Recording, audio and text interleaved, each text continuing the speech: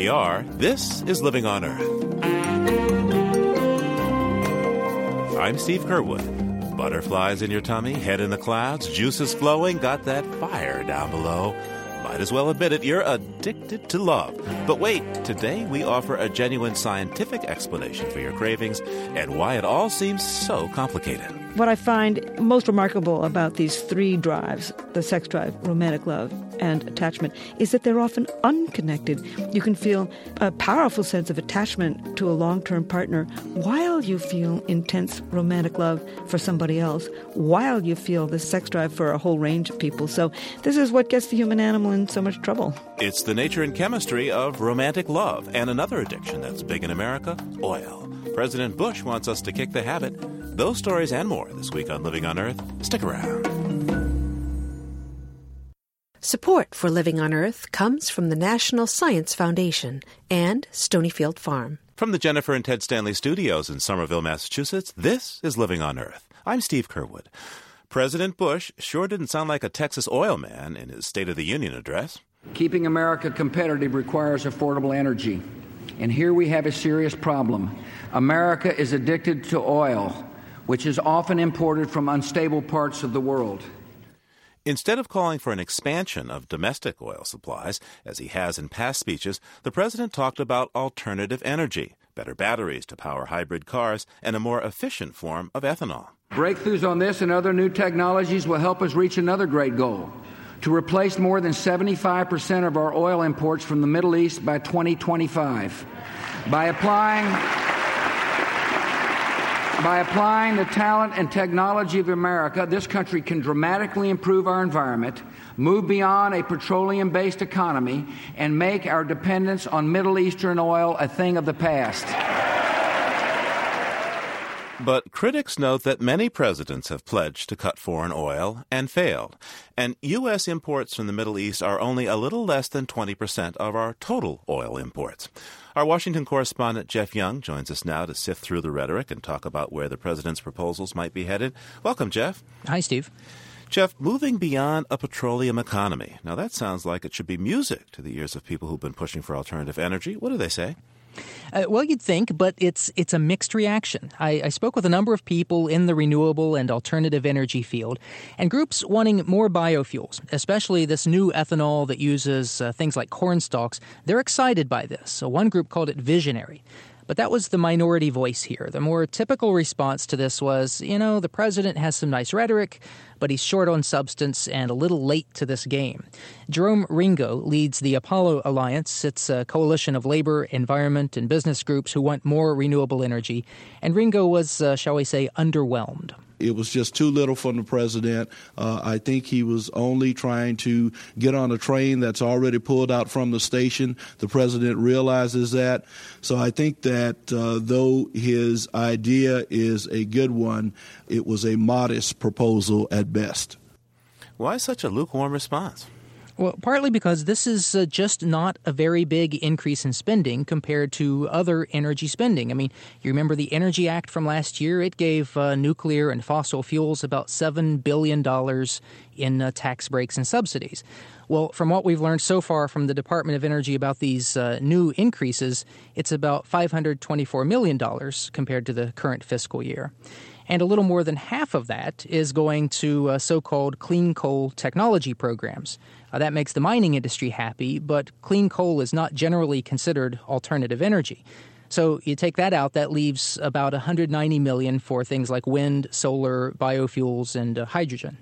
Not big money maybe, but big increases? Well, it is big for some sectors. The president clearly is continuing his push for research into hydrogen and fuel cells. They're getting a $53 million increase here. Solar is also a winner. Folks at the Solar Energy Industries Association say this would boost solar R&D by about 80%. However, Bush budgets in previous years had held solar research flat. So this big increase, if it happens, would more or less just return them to the funding they had enjoyed, say, a decade or so ago. And that's why the American Council on Renewable Energy is less enthusiastic about this. They call this a relatively minor increase, and they suspect there may be cuts to other renewable programs buried somewhere else in the budget. But, it's not just the money that's drawing the criticism here. It's that there's little policy to go along with it. And I talked about this with Phil Sharp. He's a former congressman. He now leads Resources for the Future, a nonpartisan think tank here in Washington. What is missing here are additional incentives, a reform of the fuel economy standards that will help make sure that what technology is developed already out there actually gets used for the benefit of the economy or for fuel efficiency. Now, Jeff, I believe there are other proposals on hybrid cars and biofuels that are in the Congress right now. Do these proposals get a boost from what the president talked about? I think that's a very good possibility. There's a bill that has strong bipartisan support that's similar to what the president's outlined here, except it has more market incentives, and the sponsors want the president to get on board.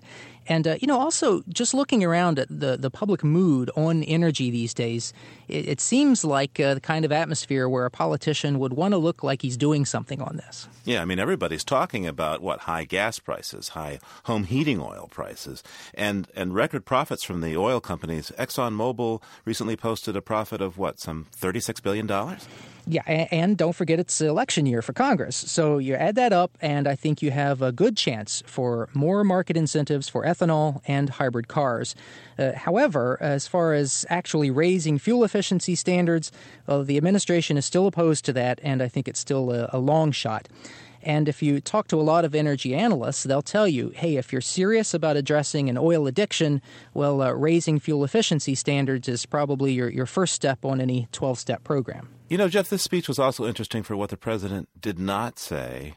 For example, I didn't hear his call for more oil drilling, and I also heard very little about Hurricane Katrina's effects on energy. How did people respond to that?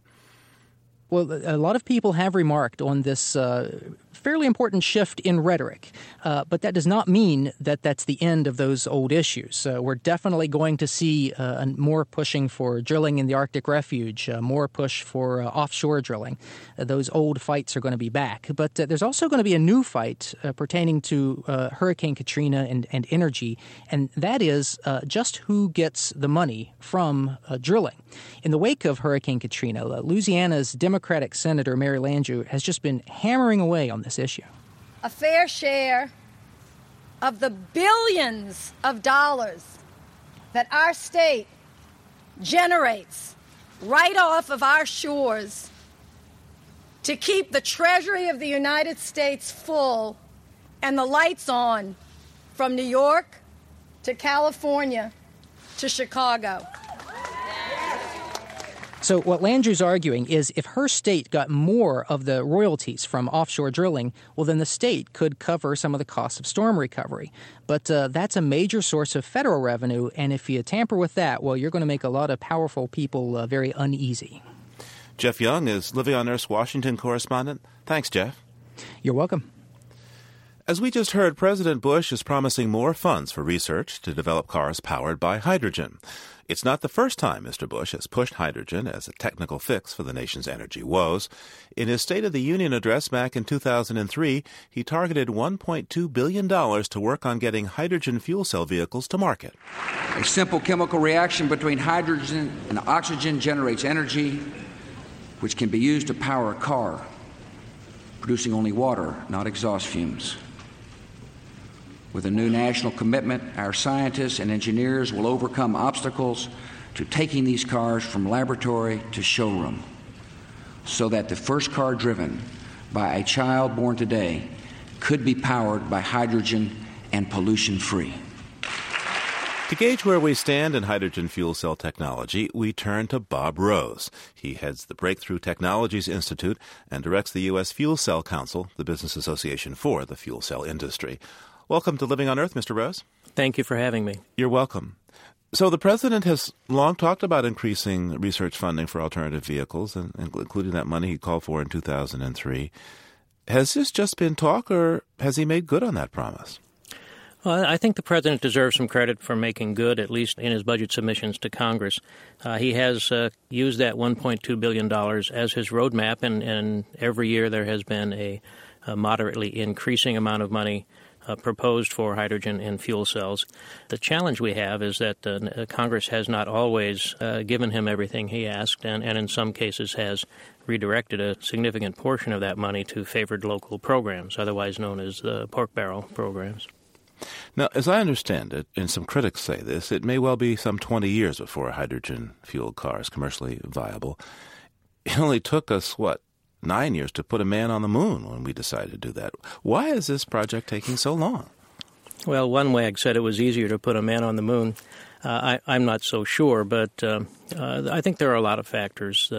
This is an industry that's already entrenched in the marketplace, and so while I think the auto industry understands that developing hybrid vehicles in the short term and hydrogen vehicles in the longer term is the right strategy, certainly they're all committed to hydrogen vehicles. There's a certain tension there. They're making money in the marketplace right now. So could one do it in 9 years if one devoted, say, $30 billion rather than $1 billion to it? Well, you can't rush science, but you can hurry technology along, and it's possible that we could accelerate this effort. On the other hand, there are some things that need to be done and that need to be some problems that need to be solved that are going to take us some time.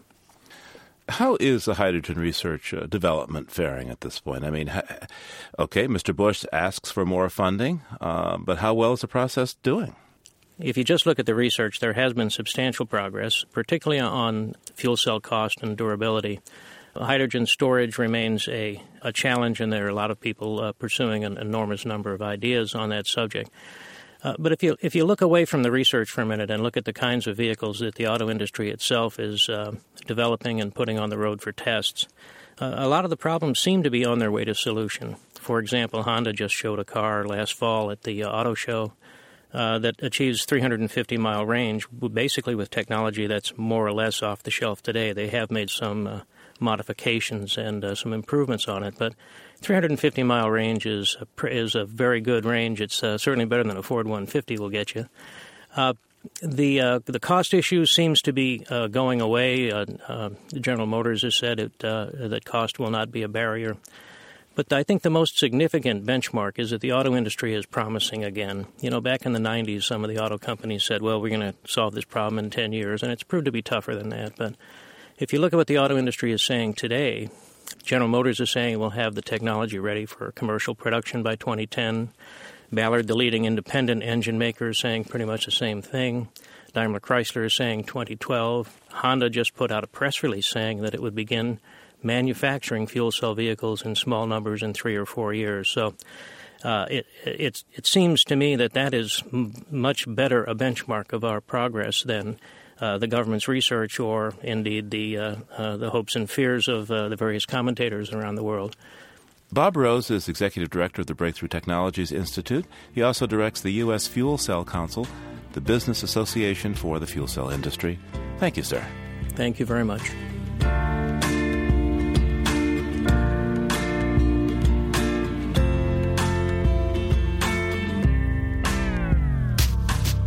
The White House prefers he remain silent, but a prominent scientist continues to speak out about the imminent danger from climate change. A conversation with James Hansen is just ahead. Stay tuned to Living on Earth. It's Living on Earth. I'm Steve Curwood. Back in 1988, as the United States was scorching under the impact of the worst drought in 50 years, the head of NASA's Institute for Space Studies, James Hansen, took the microphone at a U.S. Senate hearing on a sweltering summer day. It's time to stop waffling so much and say the evidence is pretty strong that the greenhouse effect is here, Dr. Hansen told senators as the network television cameras buzzed, and before long, people started talking about the phenomenon we now call global warming. James Hansen has continued to be outspoken through the years, and most recently he's been in the news, alleging that the Bush administration has been trying to silence his latest warnings about climate change. James Hansen joins me from New York City, where he still heads NASA's Goddard Institute for Space Studies, and has been studying climate change since, 1967? Yes, since I got my degree in 67. Now, Dr. Hansen, your operation there at the Goddard Institute recently proclaimed that 2005 was the warmest year on record. So what does that mean? Well, that means that the Earth's temperature is continuing to rise at a rapid rate.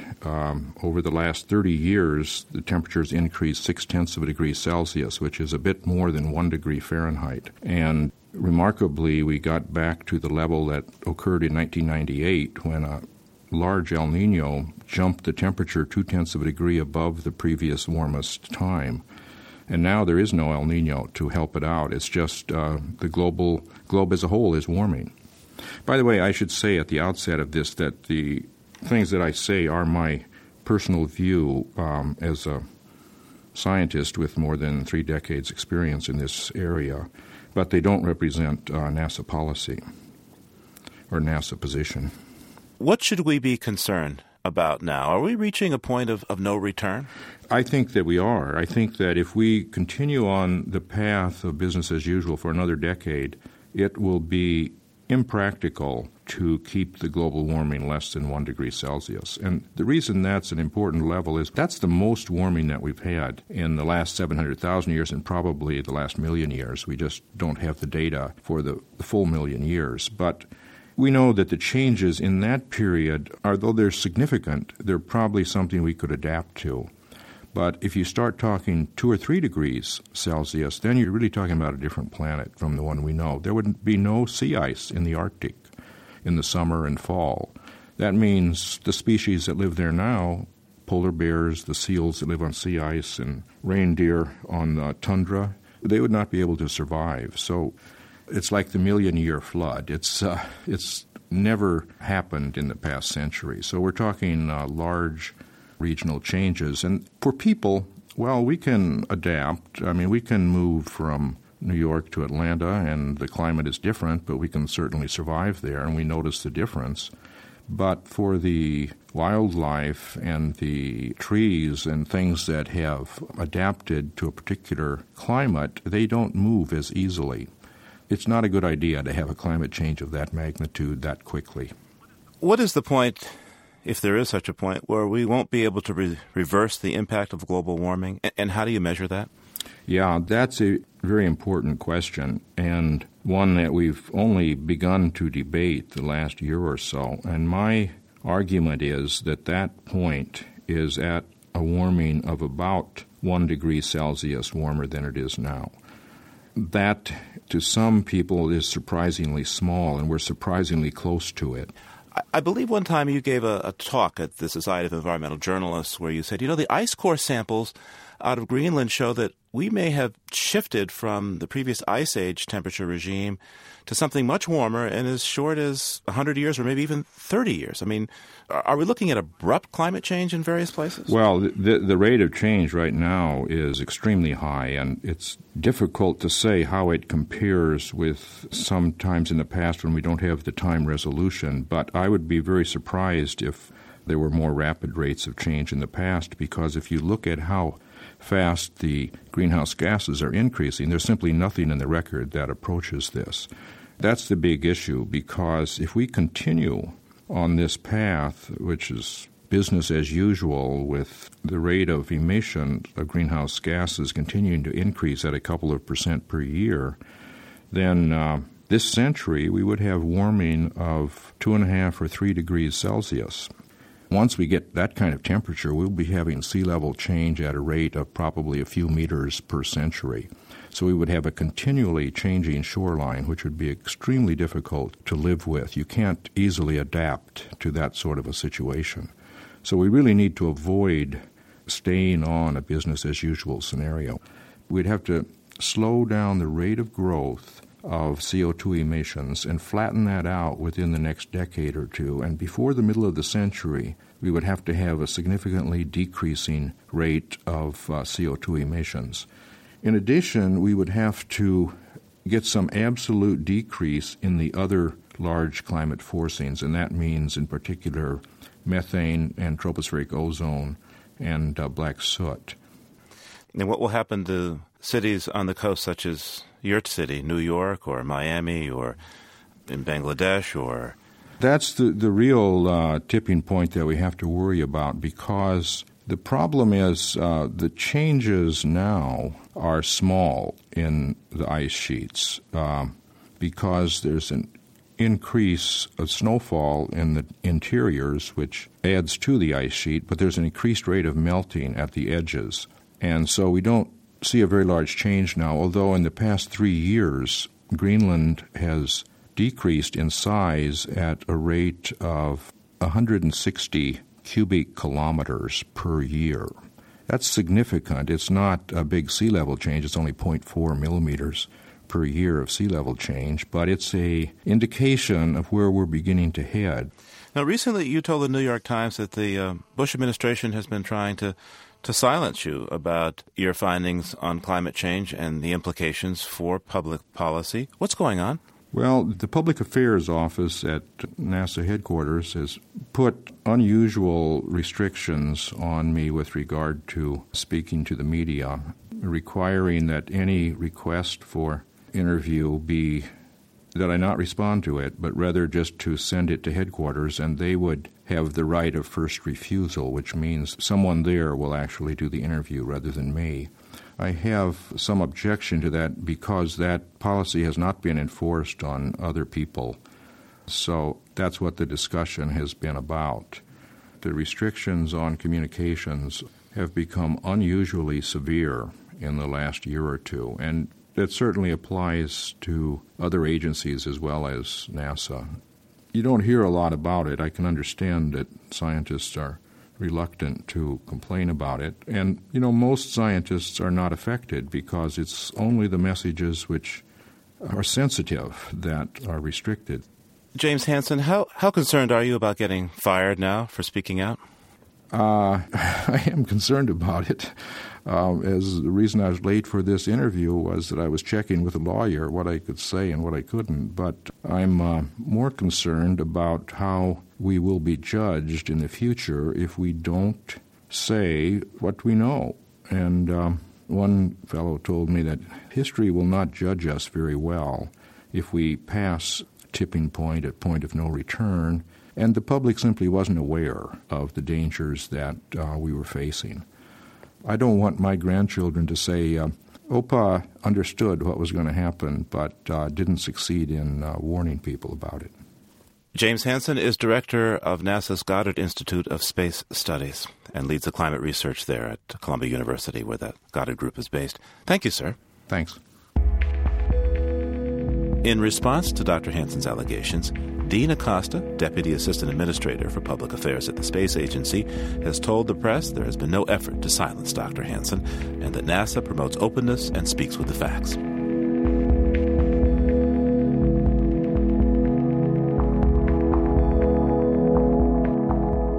Climate change, climate disruption, global warming. Call it what you want, but it all means weather that is other than what you're used to. In the Washington, D.C. area, for example, there are already blossoms on some of the cherished cherry trees. And so far this winter, the region has seen below-average snowfall. But there has been enough of the white stuff to give commentator Bonnie Auslander something to think about. It felt good to have the winter sun warm my neck and to hear the sound of my shovel scraping along the concrete. But after 15 straight minutes of lifting heavy, wet snow, I had to take a break. Besides, I had errands to run, and I figured I'd do the rest when I came back. When I got home, though, the entire sidewalk was bare and surrounded by angled walls. It looked like someone had helped himself to a long strip of white sheet cake. It didn't take long to figure out who. My neighbor Jim had been by with his snowblower. "I can do the whole sidewalk in just 10 minutes with one of these babies," he boasted when he appeared a few minutes later, patting the top of the contraption like it was a snow pile-eating puppy. I thanked him, of course, but inside I felt disappointed and amused. Here was my neighbor fondling a machine that filled our yards with a nerve-grating roar and the stench of gasoline. Yet this is the same sweet elderly man who always makes his dog, the real one I mean, sit still so my toddler can pat him, and who in the summer brings over cherry tomatoes from his garden. I was caught in a paradox. I knew I should be happy that Jim wouldn't be dropping dead from a heart attack after shoveling, and I recognized it was easy for me to romanticize snow removal because I didn't have to do it very often. And yet I mourned the older, quieter days, apparently more than he did. All of which led me to ponder the flavors of silence. On an unmechanized Amish farm, it's the first thing that captures your attention, much like the saying that silence is the sound after the baby stops crying. Or is silence really just as simple as no noise?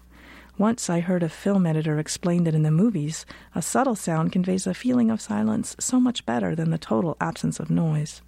For example, want to get across the surreal stillness after an explosion? You need to pump up the sound of tiny pebbles as they hit the ground.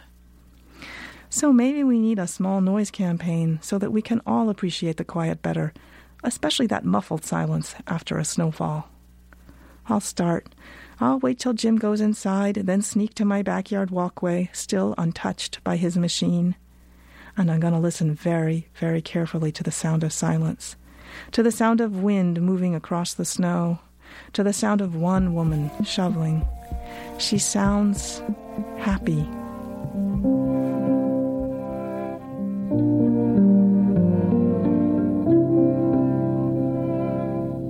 Commentator Bonnie Auslander shovels to the sounds of silence at her home in Bethesda, Maryland.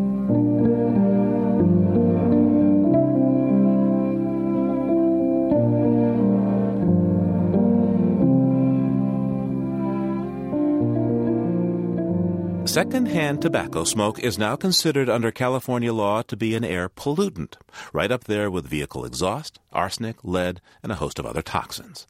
The state's Air Resources Board made it official on January 26th. The move is likely to lead to further limits on the places where smokers can light up in California. Living on Earth's Ashley Ahern reports. For these residents of the San Francisco Bay Area, the news made perfect sense. It doesn't surprise me at all. I mean, I think it's been known for quite a while that secondhand smoke is very toxic.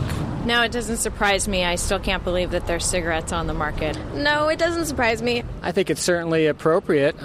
It is a toxic pollutant, and it should be regulated as such. And the research backs them up. It's shown for some time that secondhand smoke can cause lung and nasal cancers, heart disease, and asthma, among other illnesses. More recent research has found secondhand smoke to have negative health consequences for premenopausal women and their children. In April of last year, California environmental health scientists synthesized the results of the new research. Dr. Melanie Marty headed the study. Overall, looking at a large number of studies, I think it's easy to say that there's about a 1.6-fold increased risk for onset of asthma as a child in relation to exposure to secondhand smoke. You get about somewhere around 31,000 episodes of asthma in children in California from secondhand smoke exposure each year. Dr. Marty adds that even if you don't get asthma as a child from exposure to secondhand smoke, studies show you could develop it as an adult. Other studies Marty's team reviewed found a link between secondhand smoke and breast cancer in premenopausal women. There's 14 studies that we looked at that separated women out by age or menopausal status, and 13 of those 14 find an elevated risk, and at least half of those are what we term statistically significant. The average risk turns out to be about 68% higher risk for non-smoking women regularly exposed to secondhand smoke versus non-smoking women not exposed to secondhand smoke. Recent studies have linked exposure to secondhand smoke during pregnancy to premature birth and low birth weight, factors that can lead to a host of other infant health problems, including stunted heart growth, abnormal lung development, and sudden infant death syndrome. Dr. Stan Glantz is a professor of cardiology at the University of San Francisco and was on the panel that reviewed Dr. Marty's findings. A cigarette is like a little toxic waste dump on fire. I mean, that's the way I think of it. And it puts huge amounts of highly toxic chemicals into the environment, either indoors or outdoors. Dr. Glantz predicts this new research, especially the work supporting links between secondhand smoke and breast cancer, will lead people to change their behavior when it comes to tobacco smoke exposure. If you have a teenage daughter living at home, do you want to be increasing her risk of breast cancer just because you need to suck on a cigarette when you could just go outside and avoid that risk? And I think that this may well say to teenage girls who are going out on dates that they don't want their boyfriends smoking around them, and they don't want to be going to places where people are smoking. And, you know, that's a very powerful message. David Howard, a spokesman for tobacco producer R.J. Reynolds, says there's no research to support California's move to declare secondhand smoke a toxic air contaminant. And for Californians, it's too early to tell what kind of regulations will result from the new designation. But smokers aren't likely to have police busting into their living rooms anytime soon. For Living on Earth, I'm Ashley Ahern. You think you can kill me? How much do you bet? When I've had just one more cigarette, I'll fling the packet away, away. 50 times in a week, I say. Fling the packet away, away. When I've had just one more cigarette.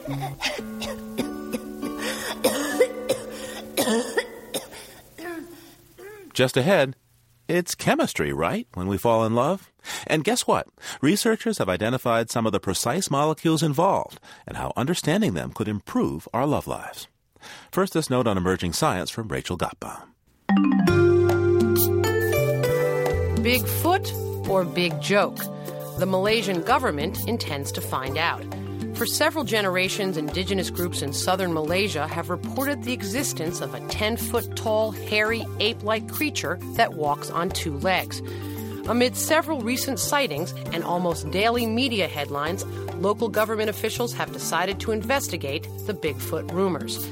The habitat of choice for the Asian Bigfoot is Endau Rompin National Park, a rainforest roughly the size of the island of Singapore, known for its monkeys and gibbons, but nothing that could possibly be confused with the giant biped reported. For the indigenous people of Endau Rompin, Bigfoot is nothing new. For generations, they called the creature the snaggle-toothed ghost in folklore and tribal history. Government officials from the state of Johor plan to send 2 teams of scientists to scour the rainforest in search of the elusive Asian Bigfoot. One team is on a mission to track him down. If they find him, the other team intends to study him. And just in case the government needs some help, 20 members of the Singapore Paranormal Investigators Group are lending their special expertise to the search to find out if the truth is really out there. And that's this week's note on emerging science. I'm Rachel Gottbaum. And you're listening to Living on Earth. Support for NPR comes from NPR stations and Kashi, maker of all natural foods, founded on the belief that everyone has the power to make healthful changes. Kashi, 7 whole grains on a mission. The Kresge Foundation, investing in nonprofits to help them catalyze growth, connect to stakeholders, and challenge greater support. On the web at kresge.org. The Annenberg Fund for Excellence in Communications and Education. The W.K. Kellogg Foundation, From Vision to Innovative Impact, 75 years of philanthropy. This is NPR, National Public Radio. It's Living on Earth. I'm Steve Curwood. We were friends first and grew into love later. The butterflies and all that stuff, but it's kind of like something you can't describe. I got a very good dose of butterflies at the end as well, yeah. Sort of the black butterflies rather than the white butterflies. So, I think every 5 minutes, like, oh, he's not calling me, he's not calling me, he's not calling me. But now, I just love to hear from him. It goes from lust to love and then to boringness. And then, see you later. There's just too many men in this world. There's so many that it's just hard to settle for one. It is bizarre that I am this incredibly rational, like this person, and it's borderline obsessive, the thought patterns that happen like after 3 months with this person. It's just bizarre. Because I'm a very rational together person, and then I just think way too much about it. It's just, it is a bit crazy. I want a scientific answer, please. And that's just what we have for you today, a lesson in the chemistry of love, just in time for Valentine's Day. There's a host of new research uncovering the physiological mysteries about how people fall in love, how we stay in love, and how we feel when we lose that love. And at least one researcher thinks that falling in love is as basic and important in life as finding food and shelter. She is Dr. Helen Fisher, anthropologist, and author of a number of books, including her latest entitled Why We Love, The Nature and Chemistry of Romantic Love. Thanks for joining me. I'm delighted to be here. You call your book Why We Love. Well, you might as well ask, why do we exist? But, it turns out from your research that this is more than just a philosophical question. It's also a scientific one. Tell me, please, about your research on this topic. I have the theory that we've evolved three distinctly different brain systems for mating and reproduction. The sex drive being one, that craving for sexual gratification. The second is romantic love, that in obsession, the craving, the ecstasy, the focused attention, the motivation to win a particular mating partner, that early intense romantic love. And the third brain system is attachment, that sense of calm and security that you can feel with a long-term partner. And I decided that I'd already written quite a bit about the sex drive, and actually I'd written quite a bit about attachment. So I began to think to myself, well, this is probably the most powerful experience on earth, romantic love, and maybe I could get some people into a functional MRI brain scanner and see if I can't find out what happens, what the chemistry actually is of this experience. So an MRI scanner, now this is what, nuclear magnetic resonance? You can see what goes on in someone's head. Yeah. What happens in magnetic resonance imaging is that each brain region sucks up blood as it is working because it needs the glucose and the oxygen from the blood. And so with this scanner, you can see which brain regions are sucking up the blood, which ones are working. And then if you know which region is working, and in fact which cells in which region are working, and you know what those cells do for a living, then you can tell what's going on. And what we did is we put, I and my colleagues put 32 people who were madly in love into this brain scanner, 17 who were madly in love and their love was accepted, they were happily in love, and 15 who had just been dumped, they had just been rejected in love. So, but both groups were intensely in love. So you're looking at the images of the brain, people madly in love, these certain areas are stimulated. What does this mean chemically? I had hypothesized that we would find evidence for elevated activity of the dopamine system and the norepinephrine system. These are natural stimulants in the brain. They give you feelings of elation, giddiness, euphoria, focused attention, motivation, heightened energy, sleeplessness, loss of appetite. These are basic characteristics of romantic love. So I thought we would also find low activity of serotonin, because low activity of serotonin is associated with obsessive-compulsive behaviors, and certainly the main characteristic of romantic love is you can't stop thinking about this individual. It is an obsession. So that was my hypothesis as I went in. What we ended up finding is activity in this ventral tegmental area in a region that actually makes dopamine and sends dopamine to many brain regions. We did not find activity of norepinephrine, but I really think that that's also involved. We just haven't found it yet. It doesn't mean it's not there. The reason I think norepinephrine will be involved is because it's norepinephrine that gives you what they call the sweaty palm syndrome, the pounding heart, the dry mouth, the sweaty palms, the kinds of things that happen when you're really incredibly in love with somebody and don't know yet whether they love you. So romance is as important as eating, drinking, breathing? Well, it can be stronger than all of those, because some people give up all that in order to win somebody or get out of life when they don't win somebody. Most of us don't, though, of course, and eating and drinking is extremely important. I mean, you've got to survive. But you know what? I mean, I think that romantic love evolved for a very fundamental reason. Okay. I think it evolved to enable us to focus our mating energy on just one individual at a time, thereby conserving mating time and energy and starting the most important thing we'll do with our lives, which is forming a pair bond and creating a child. I think the sex drive evolved to get you out there looking for a whole range of partners. I mean, you can have sex with somebody you're not in love with. And I think that attachment, that third brain system, that third drive, evolved to enable us to tolerate this individual at least long enough to rear a child together. So I think these three different drives, the sex drive, romantic love, and attachment, all are operating in all kinds of combinations to direct our reproductive lives. And you asked me, is this more important than eating and drinking? Sure, it is. What about lust? Right. What about the sex drive? What are the chemicals there? Are they different from the romance chemicals?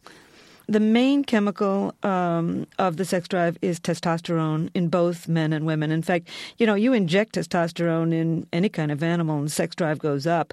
And the brain system is different, too. I mean, there's at least 5 brain scanning studies of the sex drive, and the various brain regions involved they overlap, but they're different from those regions associated with romantic love. So there's 2 different systems, but they interact, and that's what's so interesting to me. For example, when you fall in love with somebody, suddenly that person becomes enormously sexually attractive to you.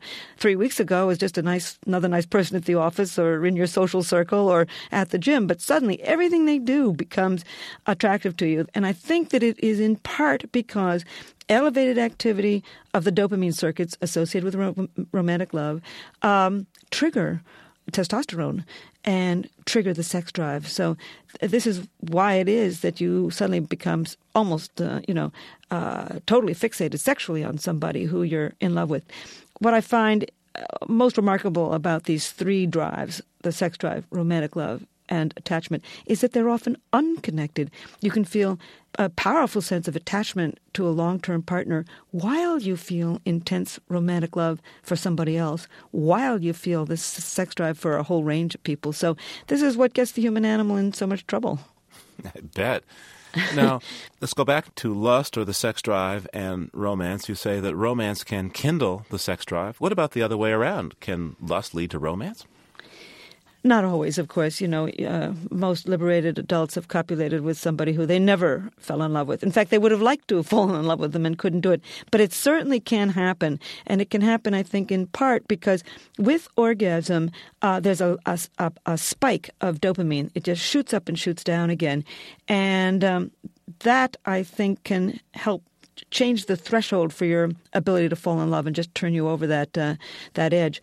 Also, with orgasm, you get a real flood in the brain of oxytocin and vasopressin, and these are the chemicals associated with attachment.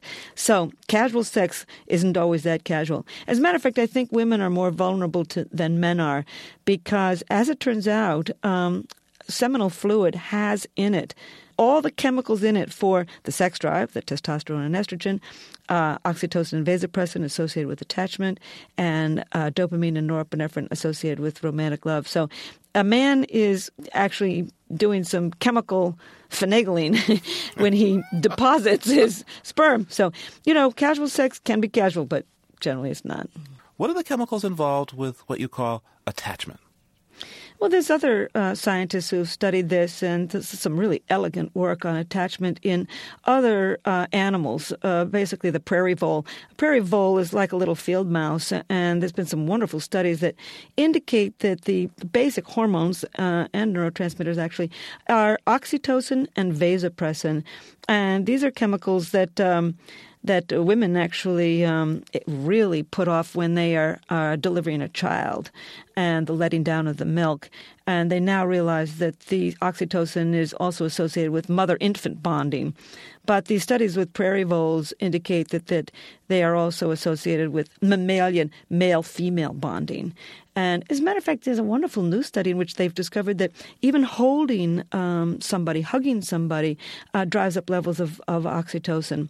In fact, picking up a child, when a man picks up a child, levels of testosterone go down and probably levels of oxytocin go up. What are the reactions that people have to these chemicals of oxytocin and vasopressin? Well, I think we've all felt them, that sense of warmth and security and friendliness. I mean, conjure up the moments that you feel after making love to somebody and everybody's had an orgasm. And it's a sense of sort of almost a cosmic unity, if you love the person, of course. But also the kind of feeling when you're off on a business trip and you suddenly feel a need for the comfort of home, and you call home and suddenly you feel better.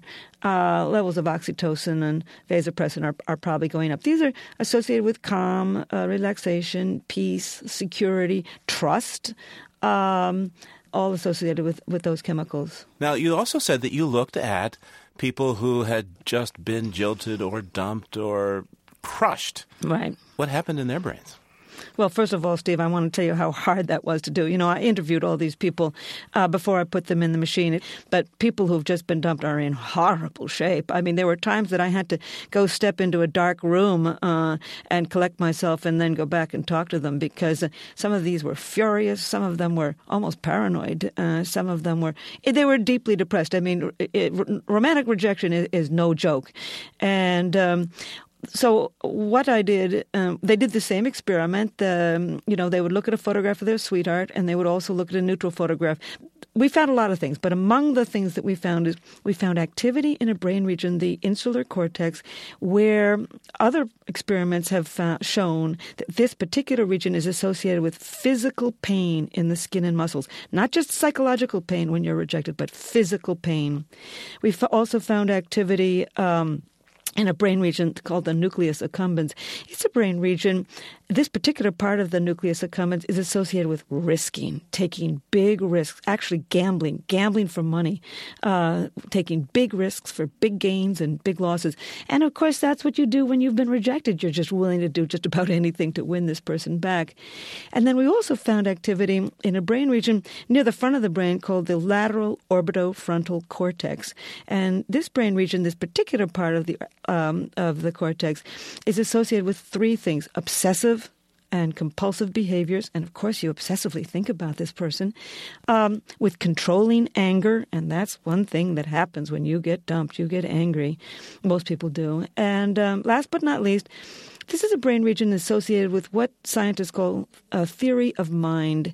And what theory of mind is when people do it probably much more than other animals, projecting yourself into another person's shoes and thinking, what is he thinking about? What is he doing? What is he planning? He's thinking about this or that. That's theory of mind. And that's what happens when you get rejected. You feel physical pain. You're willing to take huge risks. You're constantly wondering what this other person is thinking. You're obsessively thinking about them, and you're trying to control your anger. So tell me now, what does your study of the brain and its chemistry tell us now about divorce and also the species, too, because you seem to look at the whole ecology of the human as you're sorting through this? Well, I wrote a book, a different book about divorce called Anatomy of Love. I looked at divorce in 58 societies through the demographic yearbooks of the United Nations, and I was expecting to find the 7-year itch, and that's what I was hoping to find, but I didn't find it. I found over and over people tend to divorce during and around the 4th year of marriage. First of all, I was astonished that there was any pattern at all, given the wide range of people that there are, the wide range of cultural beliefs. But there is a pattern. And it began to occur to me that maybe we evolved this 4-year itch to stay together at least long enough to raise a single child through infancy, about 4 years. What is the secret of making love last? I mean, can you tell us what you found about this? I wanted to say, first of all, that there's very nice data that in long-term attachments, you can make love last. That indeed, if it's a very good relationship, there often is a continual thread of romantic love in the relationship as well as deep attachment to the person. You'll feel the romantic love when you're on a vacation, when suddenly you go out on a date with your husband or wife, when something fun happens, when he cracks a joke, when he's wearing a beautiful suit, et cetera, it can come back. But anyway, one of the ways to sustain romantic love in a long-term marriage is to do novel, exciting, slightly dangerous things together, because novelty drives up the activity of dopamine in the brain. This is why vacations can be so exciting, just doing something new. Helen Fisher's book is called Why We Love, The Nature and Chemistry of Romantic Love. Thank you so much, Helen Fisher. Thank you. Let's fall in love. Why shouldn't we fall in love? Our hearts are made of it. Let's take a chance. Why be afraid of it? Let's close our eyes and make our own paradise. Little we know of it, still we can try to make a go of it.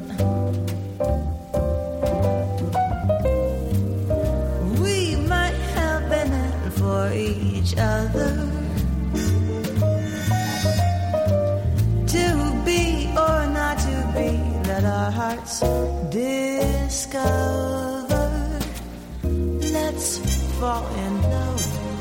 Why shouldn't we fall in love? Now is the time for it while we are young. Let's fall in love.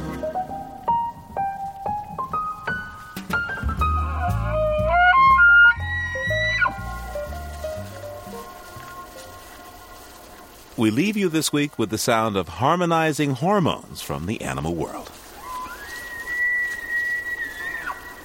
Jonathan Storm recorded these two male elk. Their competing testosterone-driven calls for female companions echo across a high meadow on an autumn evening in Yellowstone National Park.